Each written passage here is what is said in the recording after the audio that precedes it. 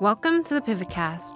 This episode was recorded on March 28th, 2019 at the Transact Club. This episode features readings from Cassidy McFadzean, Derek Mascarenhas, Laura Baudot, and Julianne Bitek. Just so you know that this episode contains a bit of strong language.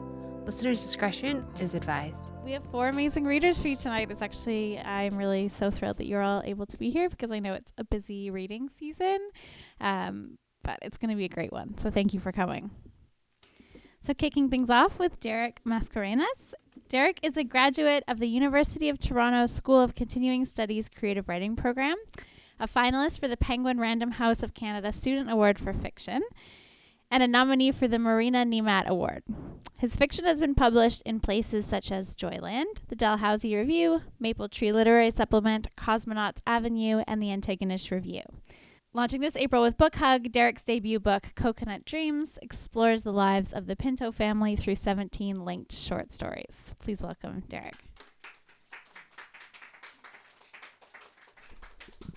Okay, thank you for having me, and thank you all for coming.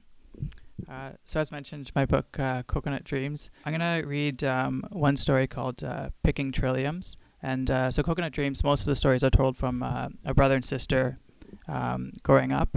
And I usually read from Aiden's point of view, which is the brother, but tonight I'm going to read from Allie's point of view, which is a little girl. The only other thing you need to know is that this story is set in the early 90s, and it's in Burlington. Picking Trilliums. Only when we're the last ones left on the bus ride home does Aiden talk to me.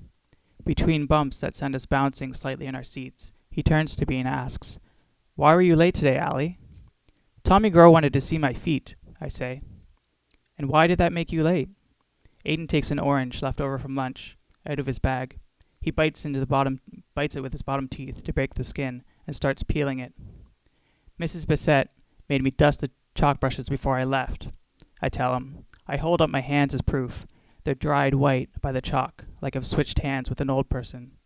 I rest them at my side so I don't get chalk on my skirt. "But why did your teacher keep you?" Aiden peels the orange skin off like a spiral. "Tommy Grow wouldn't stop bothering me, so I kicked him in the stomach." I think my brother will be happy that I've stuck up for myself, but he stops peeling the orange and shakes his head. "Allie, you're not going to make any new friends if you go around kicking people." "But it's not my fault. That meanie kept asking me if my toes were brown, too. And I don't want to be Tommy's friend anyway. It isn't fair.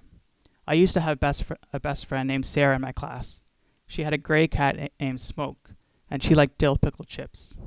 But she moved away when her dad got a new job in Peterborough. I still don't know where that is."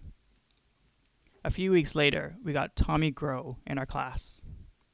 Aiden says, "Tommy's probably only curious. Next time, tell him your feet are the same color as the rest of you." Aiden splits the orange he peeled in two and offers me half. I shake my head, then pick at a piece of green sticky tape that covers a hole on the back seat ahead of us. "You said you'd protect me." With orange slices still in his mouth, Aiden quickly says, "I will."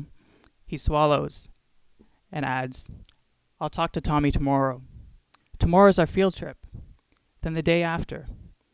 I nod my head, feeling better. "Did anyone ask you to see your feet when you were in grade 2? "Worse. The boys asked what color my you-know-what was." He points at his crotch. "And the girls wanted to feel my soft brown ears." Aiden smiles his slow smile, like honey being poured. It's impossible not to smile with him. "And don't worry, Alley Cat. We won't tell Mom. We'll just rinse your hands in the garden hose before we go inside." I forgot about Mom. I'd be in big trouble at home if I got in small trouble at school. She always puts our education first. It's a good thing she won't find out tonight, or she might not let me go on my field trip tomorrow. I'll tell her after that. I think she'll be on my side anyway. She was the last time something like this happened. It was Black History Month, and we learned about Rosa Parks not sitting at the back of the bus. I found it strange how she wanted to sit at the front. Everyone I know fights for a spot at the back of the bus. I asked Mrs. Bissett, "Where would I sit on the bus back then?" "I don't know," she snapped. It's not an appropriate question. When I told Mom, she said it was a perfectly fine question, and she agreed with me. Maybe I'd sit somewhere in the middle, like I do now. The Royal Botanical Gardens are a short bus ride from our school, but so different from the concrete schoolyard. Everywhere, giant trees and plants are coming to life. Our class spends most of the morning inside the greenhouses. The air is wet, and there are shiny-leaved plants from all around the world, with some with flowers as bright and colorful as saris. Then it's lunch. I avoid sitting near Tommy because of what happened yesterday, and because Mom packed me a brown paper bag with a juice box and 2 chapatis with peanut butter. East meets west, she said. Almost everyone else has white bread sandwiches. Chapatis are tastier, but sometimes I wish I had the same lunch so I wouldn't have to explain what I was eating. Natalie Dibben is the one who asked me about it today. She's my buddy for the field trip, and her mom brought her a special lunch too. Natalie always tells people she's different because she has diabetes, and she shows everyone her lunch instead of keeping it hidden like me. After lunch, we are led on a nature walk through the forest trails. I've worn my pink rubber boots because Mom said it might rain. Our guide points out things along the way as she leads the group. My teacher, Mrs. Bassett, is at the back, chatting with Mrs. Dibben, a nurse who works night shifts, so she can usually come on her school trips to help supervise. I wish my mom could get time off work too, to come. I hear birds chirping in the trees, but can't spot any because Natalie keeps distracting me. Do you like my medic alert? She holds up her arm, showing the bracelet off like it's diamond jewelry. It's nice, I say. How many needles have you had? I shrug. I've taken so many needles, they don't even hurt anymore. Needles are scary. I could never imagine them not hurting. When I think of them, a circus starts in my stomach. We stop walking, surrounded by tall trees that show only small pieces of sky. Our guide pulls out a big bag of birdseed from her knapsack. She carefully pours piles of seed into our hands, one by one. Everyone crowds around her and wants to be first to get theirs, including Tommy. I wait till everyone's moved on before I get my seeds. Spread out into a circle, our guide says. Hold your hands very still, and they will come and get it. Small birds appear in the forest like magic. They come closer, down to lower branches, then right into the hands of my classmates. Some of the students laugh out loud. A few scream and drop the seeds on the ground, and others stare silently. But no bird lands in my hands. I'm in the same circle, and I hold my hands as still as I can, but still none come. Mrs. Bassett begins to gather students along the trail, to continue along the trail. I tell her I haven't fed any birds yet. She gives me a look. I can stay behind with Allie until she gets one. It's Mrs. Dibben, Natalie's mom. Oh, you don't have to do that, Mrs. Bassett says. It's not a problem. I'd be glad to. All right, then. Allie, what do you say to Mrs. Dibben? I say thank you, but I could have hugged her. I like her much better than Natalie. Tommy approaches Mrs. Bassett. I didn't get any birds either. I don't blame the birds for not wanting to go into Tommy's hands. He'd probably try and catch them. I can't understand why they wouldn't come into my hands, though. Maybe they can still smell the chalk from yesterday. But I washed my hands well. Plus, I'm not even sure birds can smell. Okay, Tommy, you can stay behind as well, says Mrs. Bassett. We'll have to switch partners. Tommy, you're now with Allie. Natalie, go with Ryan. The rest of my class follows the guide down the trail, while Tommy and I wait to see if we'll have more luck with the birds. Mrs. Dibben tells us to stretch our arms out as far away from us as we can and be very quiet. My hands are cupped tight to try and hold them still. I worry the birds are no longer hungry, but then one lands on the tips of my fingers. It's small, with brown feathers, and its back on its back and lighter ones on its tummy. The bird has a short beak and black eyes that stare at me for just a second, as if asking first. I feel its feet pricked my fingers, but they are too light to hurt. The bird dives in to eat the seed, but soon pops back up to look around, its head moving from side to side. It looks delicate. One more nibble, and the bird takes off into the trees. I brush my hands together and let the few remaining seeds fall to the ground. Then I put my hands in the pocket of my sweater and look over at Tommy. He's standing still, with his hands cupped together. He has 2 birds nibbling at the seeds, and he isn't trying to kill them. Mrs. Dibben gives me a wink, but I've spotted something. Trilliums. They sit next to the path, waiting to be noticed, like they've chosen a bad spot in hide and seek. Once you see them, you can't miss them, bright white on the forest floor, and appearing secretly, like the birds. "Oh, I love trilliums," says Mrs. Dibben. "A sure sign of spring. Do you kids know it's against the law to pick them?"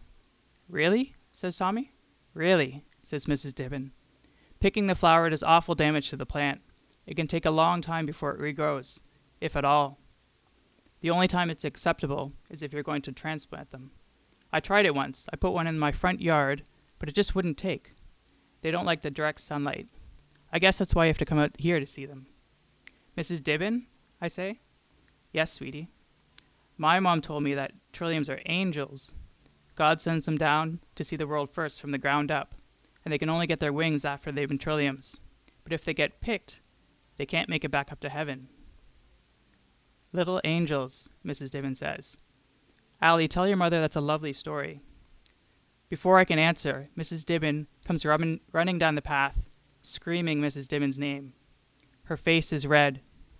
"Natalie's had an attack. She's passed out farther up the trail." I see Mrs. Dibben's face change as she shifts gears, like she must at the hospital when a patient comes in. "I'm on my way," she says.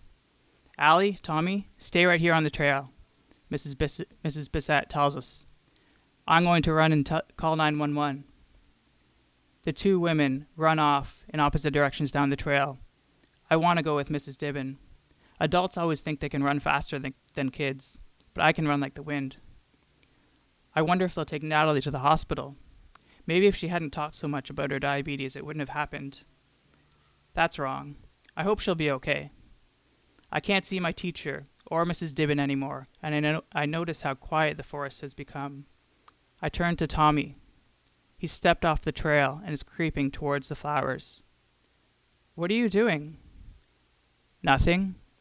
He crouches down beside one of the trilliums and puts his hand around it. "Stop it," I yell. "Make me." I follow Tommy into the forest, but it's too late. He plucks the trillium flower from its leaves. I can't believe what I've just seen, and I want to cry. "Here you go." Tommy holds the flower out for me, like I'm supposed to take it. I'm confused why he's given it to me and still upset. I don't want it. I thought girls liked flowers. I like them in the ground. Tommy just tosses the flower to the forest floor. "I'm going to tell."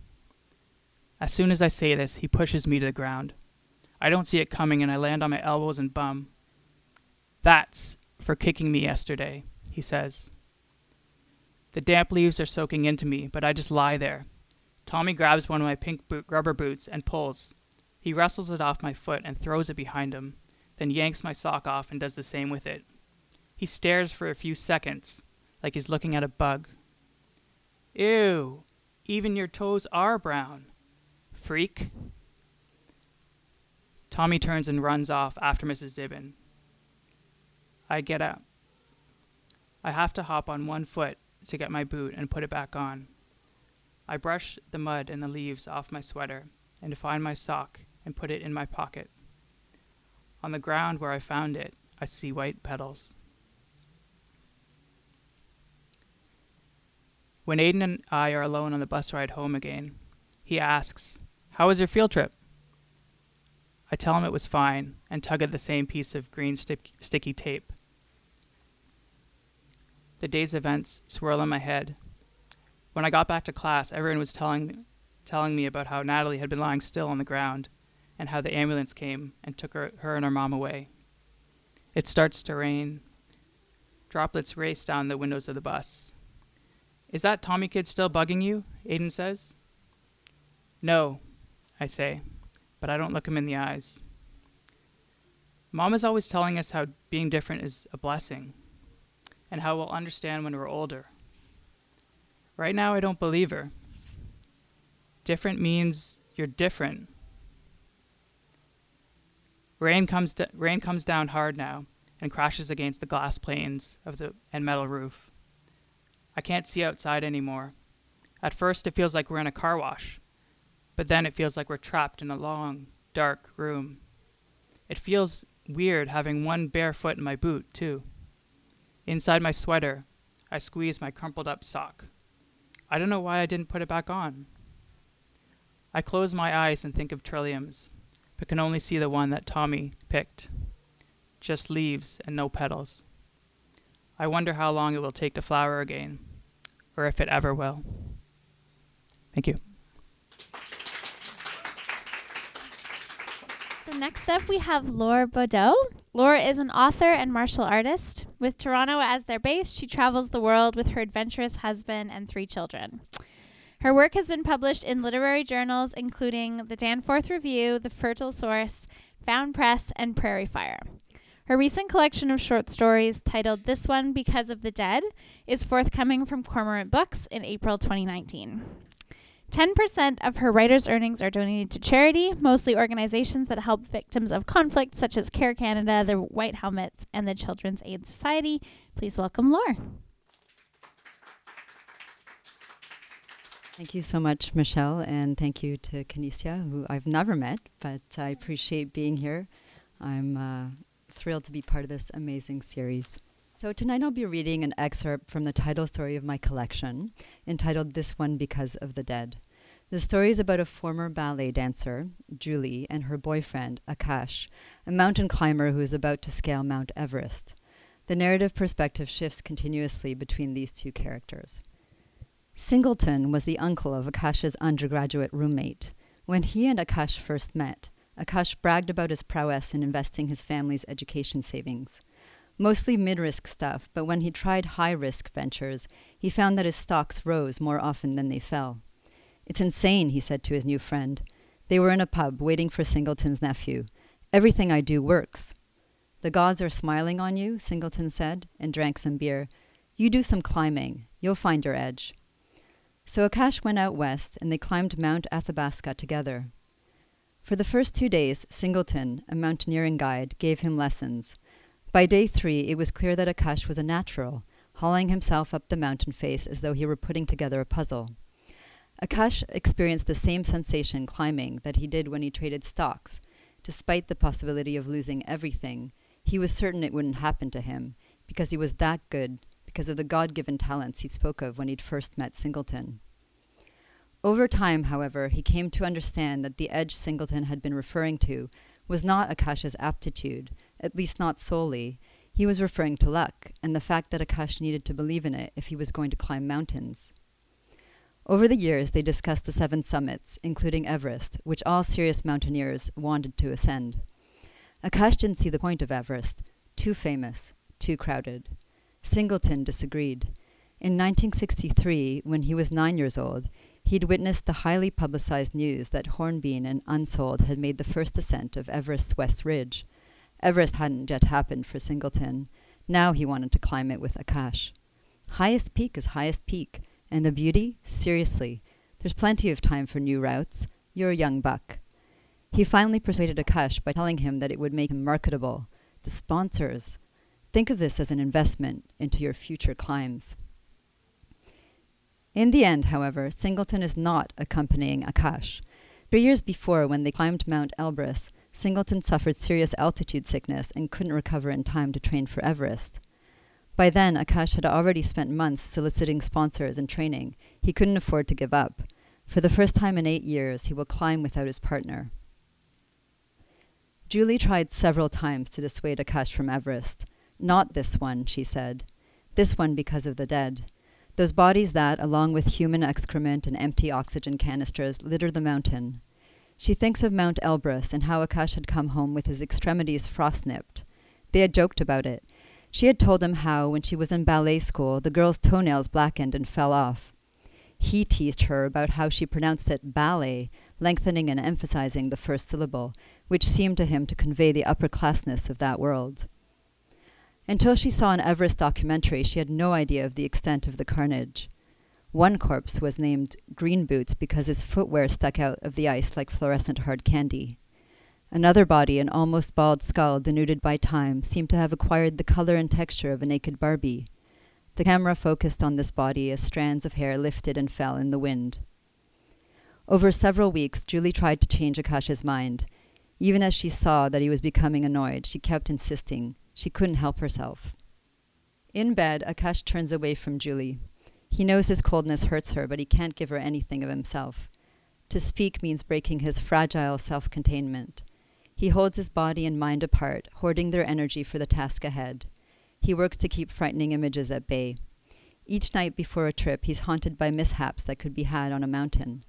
The memory of Singleton, corpse-like, carried on a stretcher down Mount Elbrus. He blocks out the negative imagery by picturing the route he's plotted to take up Everest. In his mind, he realizes each step, all the way to the peak.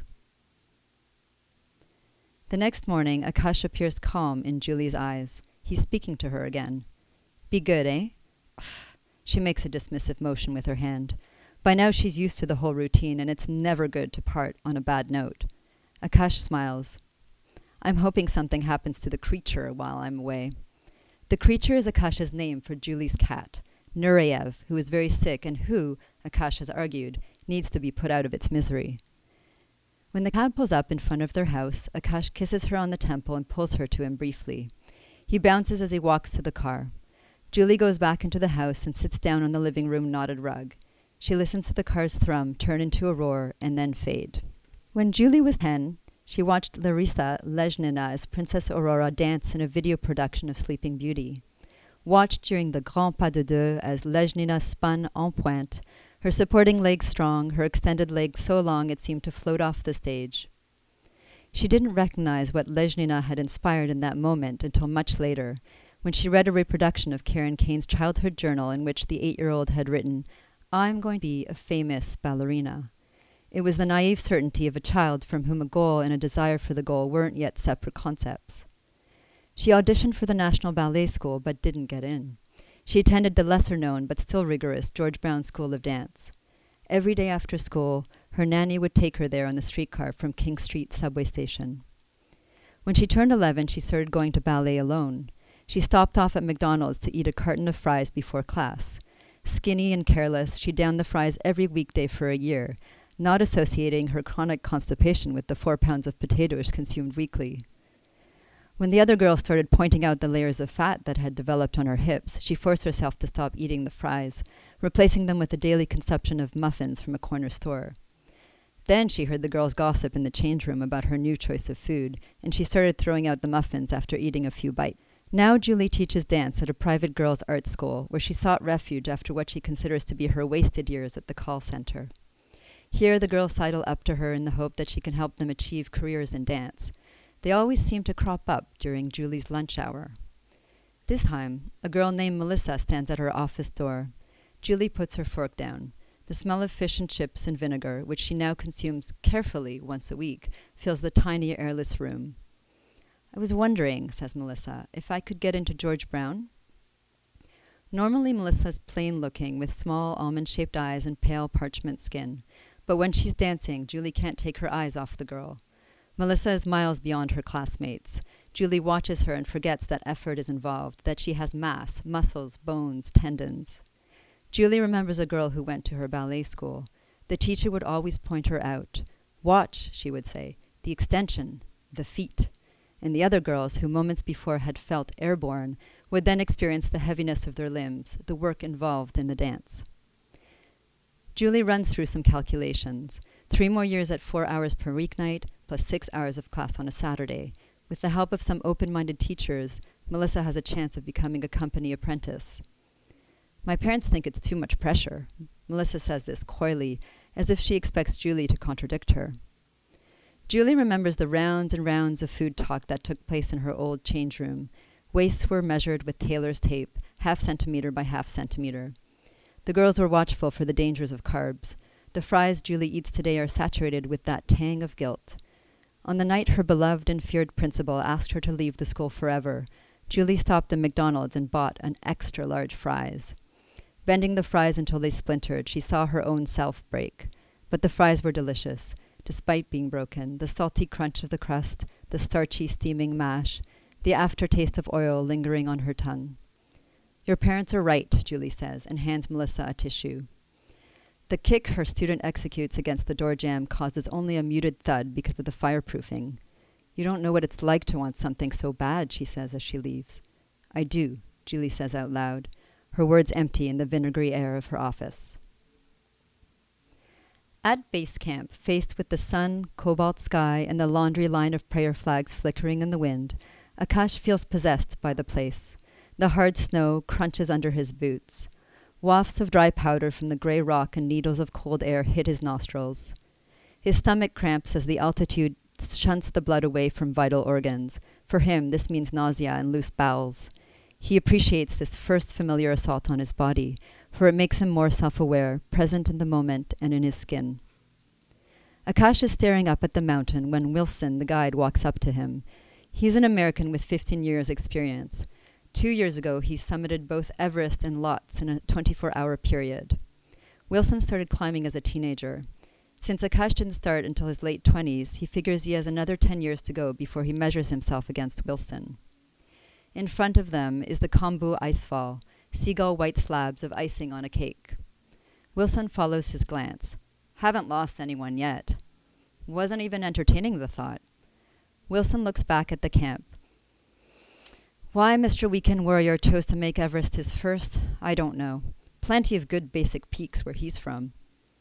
Weekend Warrior is the name they've given to a middle-aged businessman from Utah. But it had to be Everest. It had to be Everest. They smile at each other. With my help and that of the gods, Wilson points to the sky. Akash longs for Singleton's companionship. They have a joint climbing history, with triumphs and disappointments familiar only to them. After Singleton recovered sufficiently from Elbrus to be able to talk, Akash apologized for proceeding without him. Singleton was pragmatic. It had to happen eventually. Secretly, Akash had worried if Singleton's luck had failed once, it could fail again. Or was it Singleton, the man himself, who had failed? If something were to happen to him, he, unlike Singleton, would have recourse. He had family. He had parents, his mother. He had Julie, his eternal blonde, who, after an initial few stuttering advances, would embrace him when he returned. Julie's dad was a corporate lawyer, her mother a charity volunteer. Hers was a solitary childhood. The cat was her main companion. She used to sit in front of the television after ballet, her legs in forward splits with Nureyev in front of her, burying her nose in his fur and woodsy scent. At the animal hospital, Julie watches the vet listen to Nureyev's heart. The vet has silver hair and high-riding, compassionate eyebrows. The stethoscope bangs onto his chest. I always leave it to the mum and dad. Julie tells him that she'll give it a day or two to see how things go. He shows her how to push an intravenous needle under Nureyev's skin, in the spot between his shoulder blades. Are you squeamish? The dancer's toenails used to fall off, revealing pinkish-green stamps underneath. One thing I'm not, Julie says to the vet. She pays the bill and leaves his office. But she can only hold on to the cat for one more day. Nureyev's fur has started to fall out. He can no longer walk. She cries, blows her nose, picks up the phone. In the end, I can't watch him suffer anymore, she explains. In the office, the nurse holds Nureyev and Julie strokes his head. The vet brings a sliver of a needle toward the cat's right foreleg. Julie stops breathing at the exact moment Nureyev goes still. She's shocked by how little time there is between the injection and his death. The vet leaves her alone with him, and she runs her index finger along his side and his bony back. For what must be a long time, she stands next to Nureyev on the clinic table, eventually sensing his body stiffen. The fur under her fingers suddenly belongs to a taxidermist's model, his torso a cage of something long ago stuffed.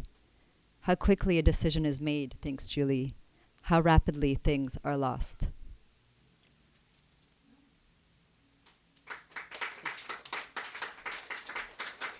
We have Julianne Okut Bitek. Julianne is the 2019 Writer-in-Residence at Capilano University. She is a poet and a PhD candidate at UBC. Her 100 Days with University of Alberta in 2016 was nominated for several writing prizes, including the 2017 BC Book Award, the Pat Lowther Award, the 2017 Alberta Book Awards, and the 2017 Canadian Authors Award for Poetry. It won the 2017 Indie Fab Book of the Year for poetry and the 2017 Glenna Lachey Prize for African Poetry. Julianne's poem Migration Salt Stories was shortlisted for the 2017 National Magazine Awards for Poetry in Canada, and her poem Gauntlet was longlisted for the 2018 CBC Poetry Prize, and a chapbook with the same title is due out in fall 2019. Julianne is also the author of Sublime Lost Words with the Elephants, and that was out in 2018. Please welcome Julianne. Hi, everyone. Thank you for hosting us. I'm here with my friends Erin and Omar. We've come from Vancouver, so thank you for having us here tonight.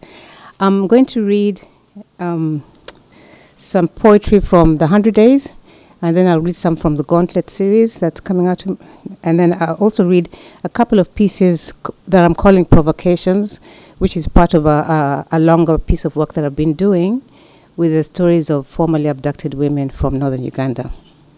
So I'll start with 100 Days. So there's 4 copies out there, $20 a piece. And I also have a broadsheet for $5 a piece if you want. And the broadsheet is from the Writer in Residence series that I wrote this spring.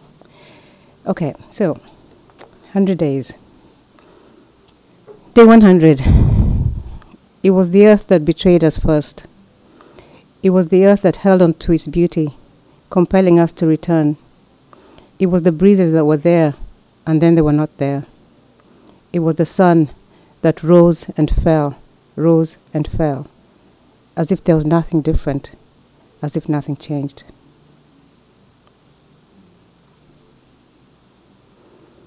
Day 85. And God said, "Let there be light." And there was light. And there was light from the beginning of the world. And there was light on this day like all other days. Every day there was light enough to see everything we didn't always need to see. And we didn't need to see everything every day. Day 64. There have been 3 so far. 3 men who walk with your gait, who turn head first, the way you used to, walk like you did, sauntering like a cat, laugh with your laugh, flick the wrist to make a point the way you used to. 3 men who wore your face for a moment lighted up mine, and then you were gone again, and they were just ordinary men doing ordinary things, imposters, reminding me that you used to be by me.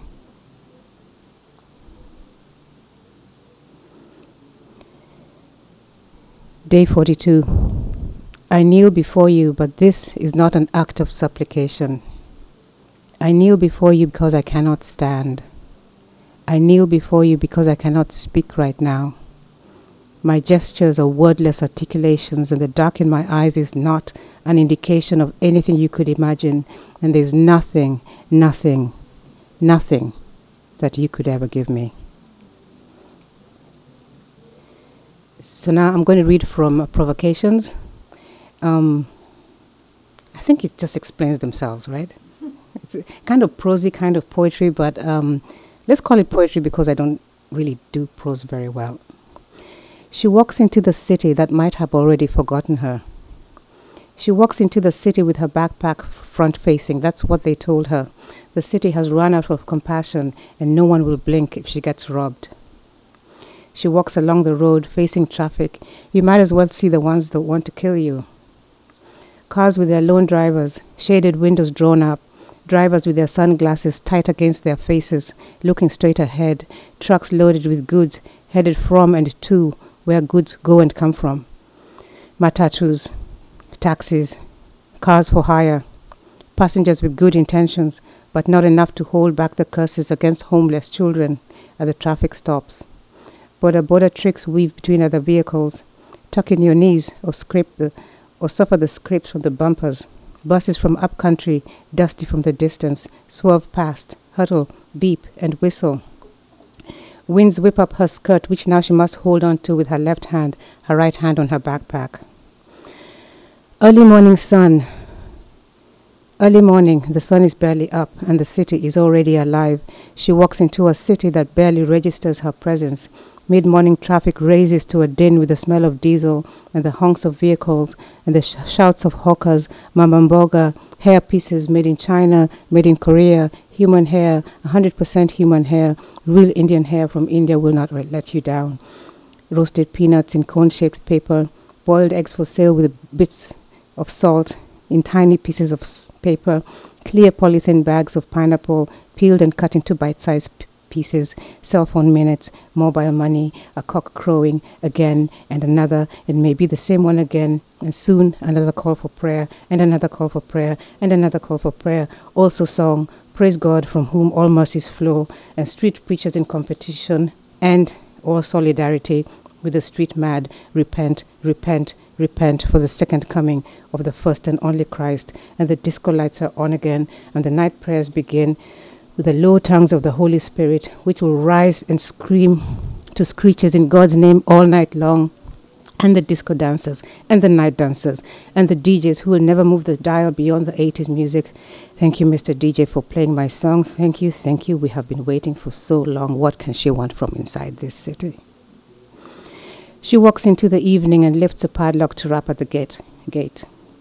A guard opens the little door cut into the wall. I'm here to see my sister. The guard looks at her for a long time.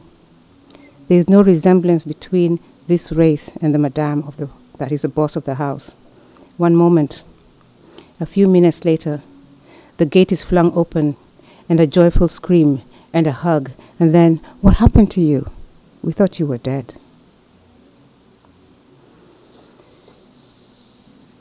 The next piece comes from an exercise I call listening, where you imagine a voice that is speaking to you from an experience you don't know anything about.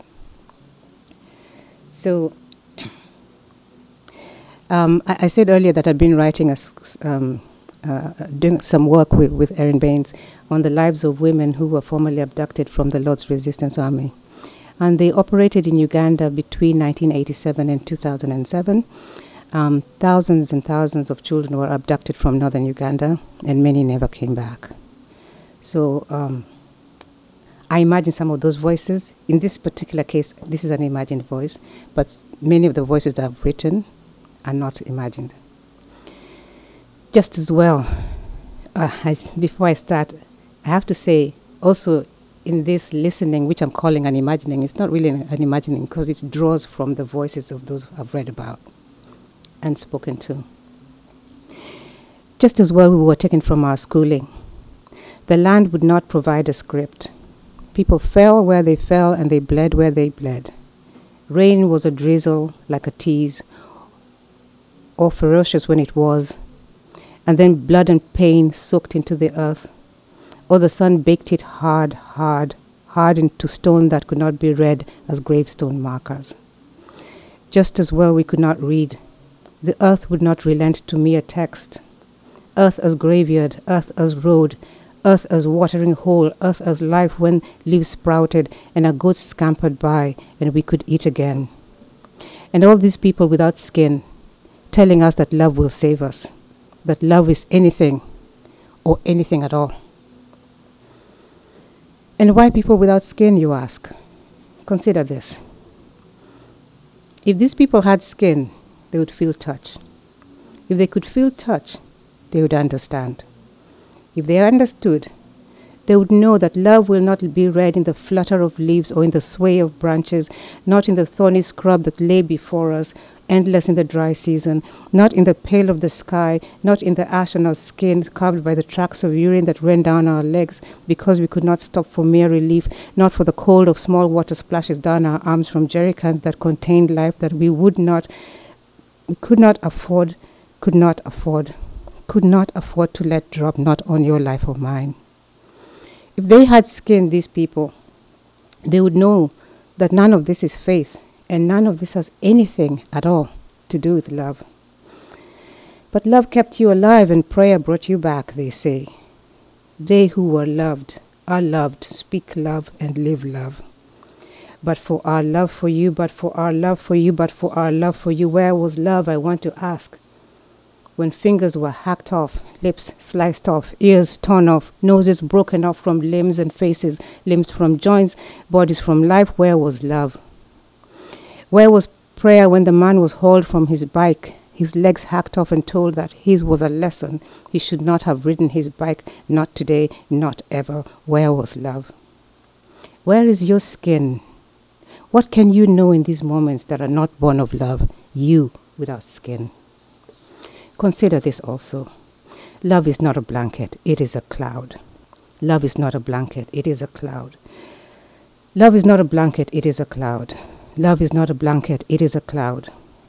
Love is not a blanket, it is the promise of rain, it is torrent, it is the dance in the sky on a hot day, and sometimes love is nothing at all. It is its own awful emptiness riding across the sky. Consider this also. Prayer as the holy trinity of mantra, myth, and meditation. Hail Mary, full of grace. Hail Mary, full of grace. Hail Mary, full of grace. Hail, hail, Mary, the Lord is with thee. Blessed art thou amongst women, and blessed is the fruit of the womb, Jesus. Holy Mary, Mother of God, Mother of God, Mother of God, Mother of God, pray for us, pray for us, pray for us, pray for us sinners. Pray for us sinners, pray for us sinners, pray for us sinners, because you know that my desperate prayer to live would come true when the man who would end up saving me from drowning was the worst and the first sinner among us, who called himself the chosen one, someone else for whom the Hail Mary was also said.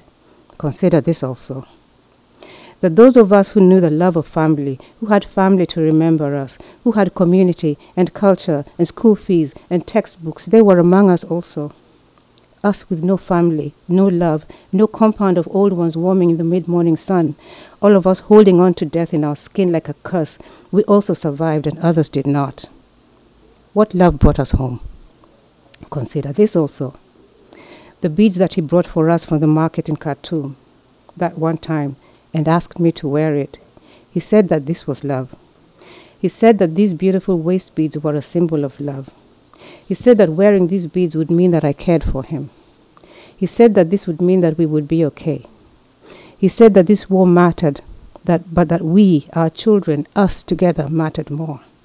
He said that he would make certain that we would return home. He said that love was what mattered. He said all this, and I, smiling, accepted the beads.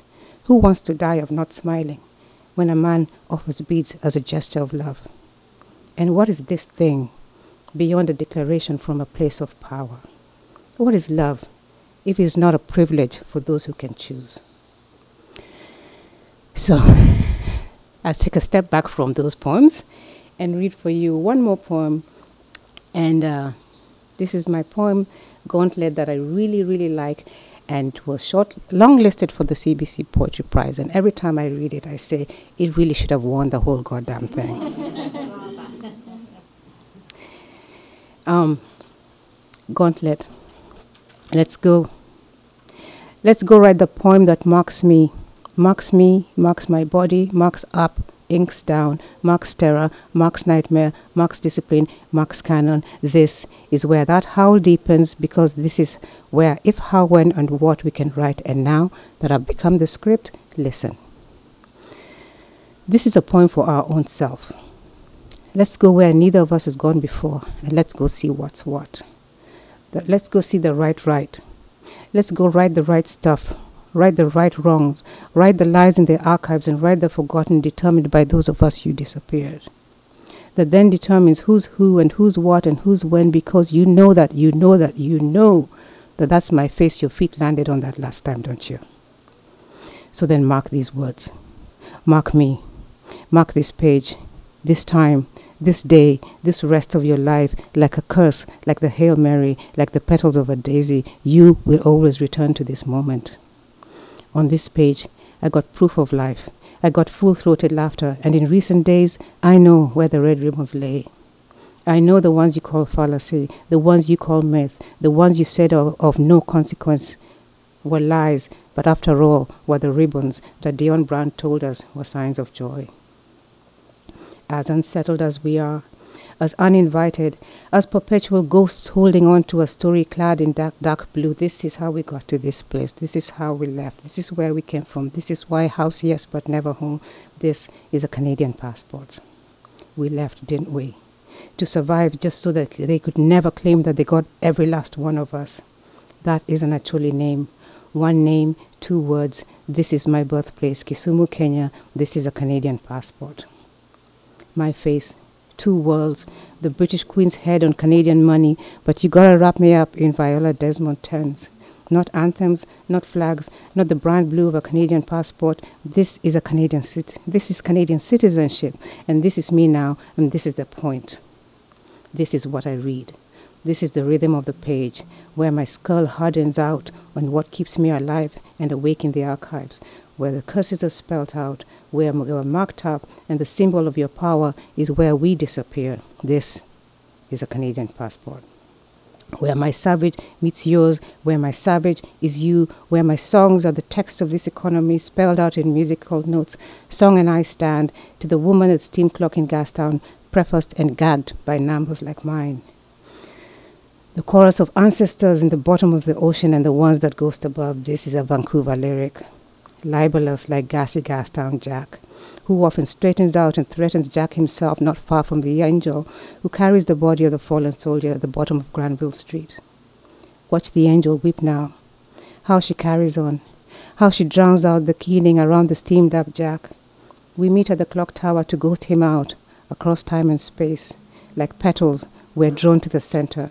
I could be a single sheet of paper beneath your writing hand. Mark me, write all over me, but I'm no blank sheet. I am the song. Thank you so much. And last up, so thrilled to have a friend of Pivot, a frequent audience member. Finally, we get her to read. Very exciting.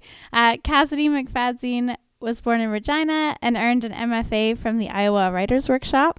She is the author of Hacker Packer with M&S 2015, which won 2 Saskatchewan Book Awards and was a finalist for the Gerald Lampert Memorial Award, and Drolleries, which was just launched yesterday with M&S 2019. Her poems have appeared in Boat, Event, the Fiddlehead Prism International, and the Best Canadian Poetry 2016, and have been shortlisted for the CBC Poetry Prize and the Walrus Poetry Prize. She now lives in Toronto. Please give a warm welcome to Cassidy. So happy to be here. Thank you to Michelle and for Pivot for having me. I live like a few blocks away, so I'm always here. I'm so honored to be asked to read. And it's such a joy to share the stage with the 3 other readers tonight. I really enjoyed your pieces. It's my second time reading from the book ever, so I'm excited. Okay. Saturnalia. Someone left a sliver in my big toe. By Cassini's rings, was it you? I shattered a glass on the counter. When one ring falls, the rest follow through. Those shards of ice scattered into invisible meteorites across the floor brushed my legs and feet with abrasions. I was cut by grass, bending in a fierce breeze, and dabbed at the injuries, but my blood dried. Outside, a field of wheat moved as a single mind, lowering its blades to peasants' scythes. Like Levin's slow-mowed sickle, I hunger for such synchrony. I found the feeling of sisterhood rarely. Was it only in the company of men when we're each of us in our bleeding and might speak to matters of the abdomen? Then it's moonlets and stars that ground me. In morning, my wool-bound feet can't walk for limping over craters. My kitchen's crystals gleam at me, Gaia gifts winking in their twinning. Mercury retrograde is ending or has ended tonight or today, so thank God. So I'll read this poem, Mercury, in celebration. I saw a stream of silver leave your mouth, he said, teasing the wisp of mercury, a lizard's tail, out of me. When Hermes hung retrograde, we wandered aisles carrying mandrake, nightshade, canned half-moon hearts of palm. It was the eve of another news anchor's son's fentanyl death, climbing a mountain with no peak. We wanted to numb ourselves for the fun of it, little dogs gnawing at scraps of meat. Was that when you entered? Turning away invites you in, your hand between my thighs, feeling for an opening. When I was going to move to Toronto, my mom had a dream that I fell and injured myself. So this poem is about that, and it's called Ill Omens. She woke in the dark, stricken with a premonition, my body on a stretcher, a vision of my impending trip. My mother's third eye peered into her crystal ball of the night and found me brain dead. Insisting I take a taxi in the city, not get lost on subways, nor split my head open, nor fall, her worry became a cure-all. Mother, crone, soothsayer, she listened as my once halting speech cleared to a wisp of ink billowing in the scrying bowl. I shied from her praise, loath to see shame rooted within, not spectre of myself, but twin. This next poem is for Daniel Renton, who is looking at the Wikipedia for Pompeii today. So haven't we all done that? So it's called Pompeii. Through my stereoscope's 3D, I see myself preserved in ash in a glass cage. I return to Pompeii in the museum alone, a model of city walls, Mount Vesuvius looming. You said we narrowly missed a landslide of hurt, like villagers who, fleeing the shooting pumice, somehow made it to safety. The dog chained outside the brothel wasn't so lucky. We worshipped Bacchus on the volcano's fertile land, drank Thanksgiving night as tremors rattled underground. Years ago, you told me to feed the monster inside, and I did. My cell phone became a bulla I clasped to my chest, waiting for you to return my text and tell me if we'd flee or burn. Screens display our final moments. The dormouse fattened for feasting, figs in a bowl blackened to pits. Here is a charred loaf of bread. Here is a middle-aged man proud of his accomplishments. Mars's affair with already married Venus teaches us that love prevails. My mother's premonition I'd end up brain dead I took as an omen to stop using my head. Our eruption was Plinian, flash heat contracting our muscles to climax. This one is called Mood. Witch hazel in my pussy, rosewater on the brain. Let's not go down memory lane, but memory locker, a feeling stored away. I keep my garbage in the freezer just like this city taught me. I know it's love when during sex my new lover wipes my ass for me. Zip up your feelings, will advise, looking over the Brooklyn Bridge. I watch a man zip his pet rat into his jacket on the subway. Have I ruined another group chat? Have I repressed a painful memory? I say goodbye with vocal fry so I can feel it in my body. 10 of Swords. This island's where the lonely go on holiday weekends away from home. I came here to think things through, like if my father figure stopped trying to me, will I still have daddy issues? At the petting zoo, a pendant pig pressed his head against the grate, mewling till my fingers graze him. Poetry means never being sated. For the first time, when the male gaze follows my mini skirt down the street, I reciprocate. Your hand on my leg shows me the place you dream. We can meet there in our sleep. Fruit flies followed us from bar to bar, hovering above our bodies, parasites, medieval halos of desire. I heard a fly buzz when I read my poems at Tony Roma's. In bed, I told my husband, I'm your wife. He answered back, a witch. Clinting in the woods. I found a pair of velvet-coated antlers. 3 fingers reached from an open palm, still throbbing with platelets' hot breath. Grave markings perched on snow. I clasped the shed horns, abandoned by some migrating buck, triple brow-tined, doubtless cast from a fervent rut, and slid the pulsing things into my rucksack, clanging against my canteen and matches. A slit was cut in their toes, the split-hoofed ungulates, seams cleaving in thorny keratin like threads sewn in wool. In my embroidered tabby boots, I returned to my winter cabin, sinking into the crust of my morning steps. The antlers battered my flesh a bluish hue, my tender skin stinging when I undressed, my bathwater steaming as the fire crackled and spat. I sighed and relaxed, conjuring what I'd read of the artifact's medicinal qualities, and examined it under cobalt flame. Finding the antlers adequate specimens, I pressed my lips against one thick branch, tongued the velvet sheathing, and chewed. I swallowed the fiber as I entered my water, and within moments felt tufts of fine hair as pedicles grew. I was fated, bone collector, to wander under this same weird moon. This one is called Mind Reader. Nothing was enough. Spilled salt you tossed over your shoulder, bed straw I threw in the air, spices struck bodies in the bar, and I asked what I was to you. Two mirrors against each other, forming a chamber of reflections that wouldn't let you through. And I just want to thank Pivot again, Michelle, the spirit of Kinesia, who is around here somewhere. This one is called Study of a Torso. When pictures of decapitated journalists started appearing in my Twitter feed, their heads lolled in the dirt cartoonishly. I've been reading the news so much as it's entered me. In the night I dream I'm attacked in my bed when my husband's away. The pain in my abdomen, so sharp it wakens me. In a dark room, my iPhone leads me to the law student who didn't know she'd been attacked until she viewed it on a screen. She'd said anything to clear his name.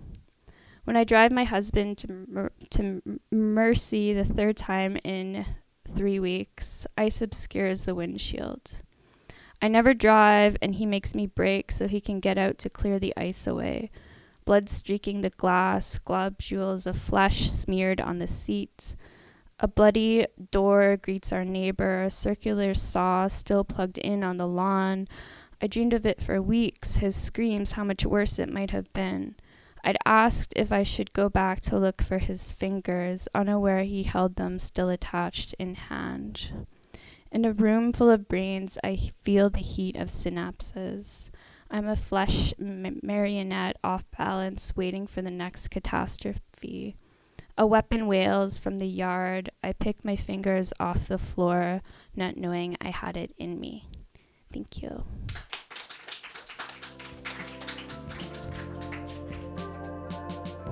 For more information on the Pivot Readings, go to pivotreadings.ca.